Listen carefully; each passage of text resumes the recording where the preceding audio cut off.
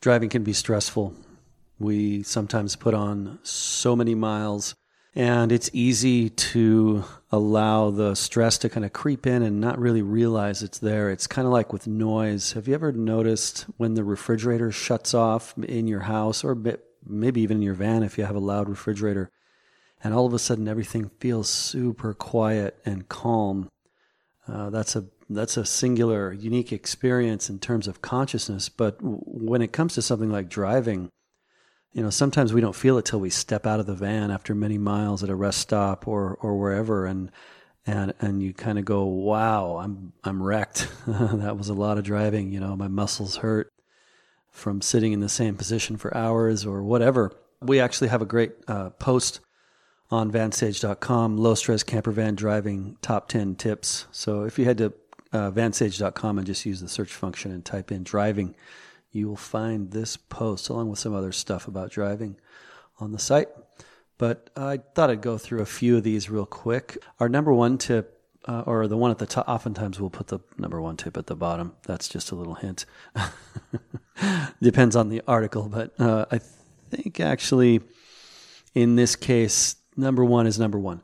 So on the article. So plan your routes with intent and care. And this is something we talk about in Top 10 Van Travel Mistakes article. Basically, it's take the time to plan your route to minimize traffic and stress. And, the goal isn't always to get somewhere as fast as we possibly can, but it should always be to make the trip as enjoyable as possible whenever possible.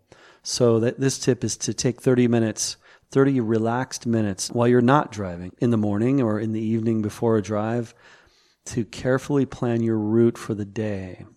So it will allow you to relax and enjoy the scenery along the way, and to avoid things like traffic jams or just unpleasant, maybe a difficult pass can be avoided. For example, in Washington State where I live, there are optional passes over the mountains, and some of them are really stressful to drive a big van on, and some of them are really smooth. And that's number one, plan your route with intent and care. And then number two, it ties in with that, time on the road. I think my experience, if possible, try not to drive more than 5 or 6 hours per day at the very most. I personally shoot for 3 to 4 hours a day at the most. Now, obviously, at the end of a long weekend, if you're out, until Sunday afternoon and you got to get back and to your home base if you live in a house or apartment, or you've got to get to a campground on time. Sometimes it's 3 or 4 hours a day of driving just isn't possible. But I think you'll find that when you plan carefully, shorter drive times each day are definitely possible. And it just makes for such a better trip to be behind the wheel less and out enjoying what you do more. Number 3, driving is work and you need to take breaks. This is a big one.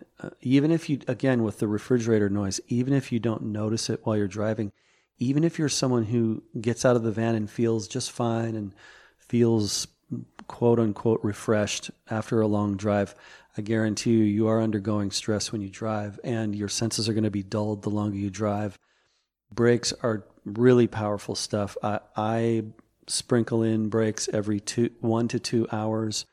And even if it's just 5 minutes, and treat it like work, right? 10 minutes every 2 hours, or rather a job, 10 minutes every 2 hours, and longer breaks, maybe 20 minutes or half an hour every 3 to 4 hours. So that's what I shoot for. And it really helps to keep stress low while I'm driving.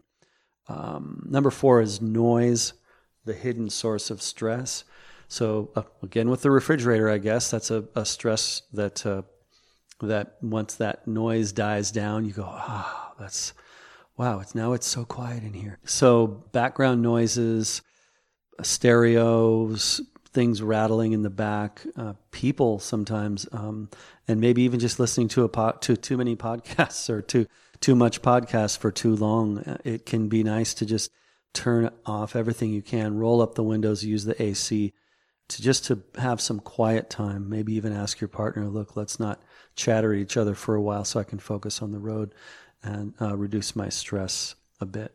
So that's noise. And then, of course, loud music. Oftentimes we get into our favorite songs, and pretty soon, or after a lot of music listening, we realize, holy mackerel, this is really taxing, and sometimes just killing the music for a while or changing to something calm and mellow will really improve your energy level and your awareness while driving.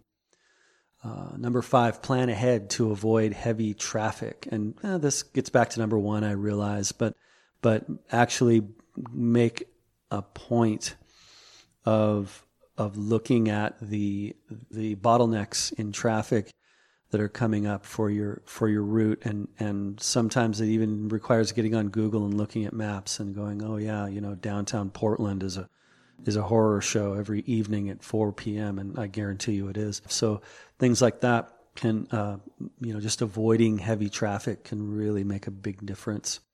And I'll just go over 1 or 2 more here. Number 6, sleepy driving is risky driving. And I stole that from there's an anti-alcohol caution campaign, I think from the state of Washington. Buzzed driving is drunk driving, which is true. Anyway, sleepy driving is risky driving. So, it's drowsy driving is a top cause of accidents, and your risk of being involved in a crash increases with the less sleep that you get. And, sometimes it's just, at around 3 o'clock every day, I get kind of drowsy and I shouldn't be driving then, or that's the best time to pull over and take a 20-minute nap and then wake up and make some coffee. And now you're 100% and really energetic and clear-headed and ready for what is a dangerous thing, which is driving a camper van. Even if you have the best van in the world and you're on the smoothest roads in the world, it's a major cause of injury, accident, and death is driving in general. And the bigger the vehicle, the higher the risk in many ways. Yeah, rest. Don't drive sleepy. And I'll do one more. Snack strategically. That's our number 7. Many people love stocking up on gas station snacks for a long drive. It's important to choose those snacks strategically. High carbohydrate foods will make you sleepy. Candy, cookies. And I'm here to tell you, I love a box of cookies or a bag of cookies or donuts or whatever on a drive. And I just have to force myself not to do it because I will get dopey. So what I opt for is high protein and healthy fats like nuts, carrot sticks. I'm not crazy about them, but hey, they keep your mouth busy and they'll trick you into kind of feeling less hungry if you're trying to push for another hour before you stop for dinner, that kind of thing. So, but I mean, celery and peanut butter, have your driving partner or fix them in advance, some celery and peanut butter. That's great. Also, probably my favorite combo is almonds and 72% dark chocolate. I get Trader Joe's, they're called Pound Plus, and it's a beautiful Belgian chocolate, super cheap and super high quality. 72% dark chocolate and a couple cubes of that and some almonds, and I'm good to go for many miles in terms of being energetic, not feeling super hungry. So and I guess along those lines, I'll say it actually isn't bad to drive when a little bit hungry. This gets into some technical stuff with regard to fasting. When you're in a fast, when you haven't eaten for several hours, your brain is actually sharper. And that's technical. I won't dig into it. At some point, I'll probably talk about intermittent fasting and fasting in terms of diet and nutrition at some point in this podcast. But for now, suffice it to say, it's not a terrible thing to push a while before eating something. It's much better than filling up on sugar, I guarantee you.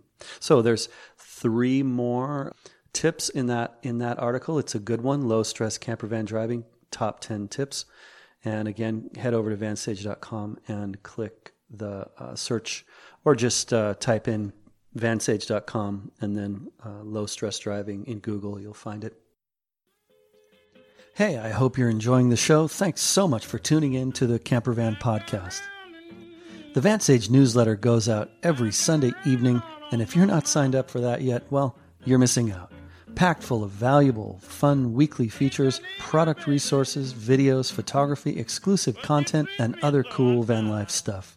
It's easy to get signed up, only takes a few seconds, and the link to do so is in show notes right there in your podcatcher app.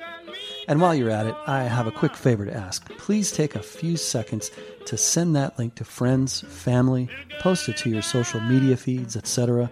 It really does make all the difference and will allow me to continue publishing this show. Okay, that's it for now. Take care, have fun. I'm glad you're here. Enjoy the adventure. But you treat me so unkind.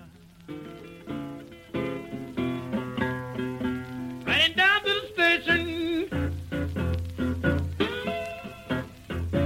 catch the fast mail train I see.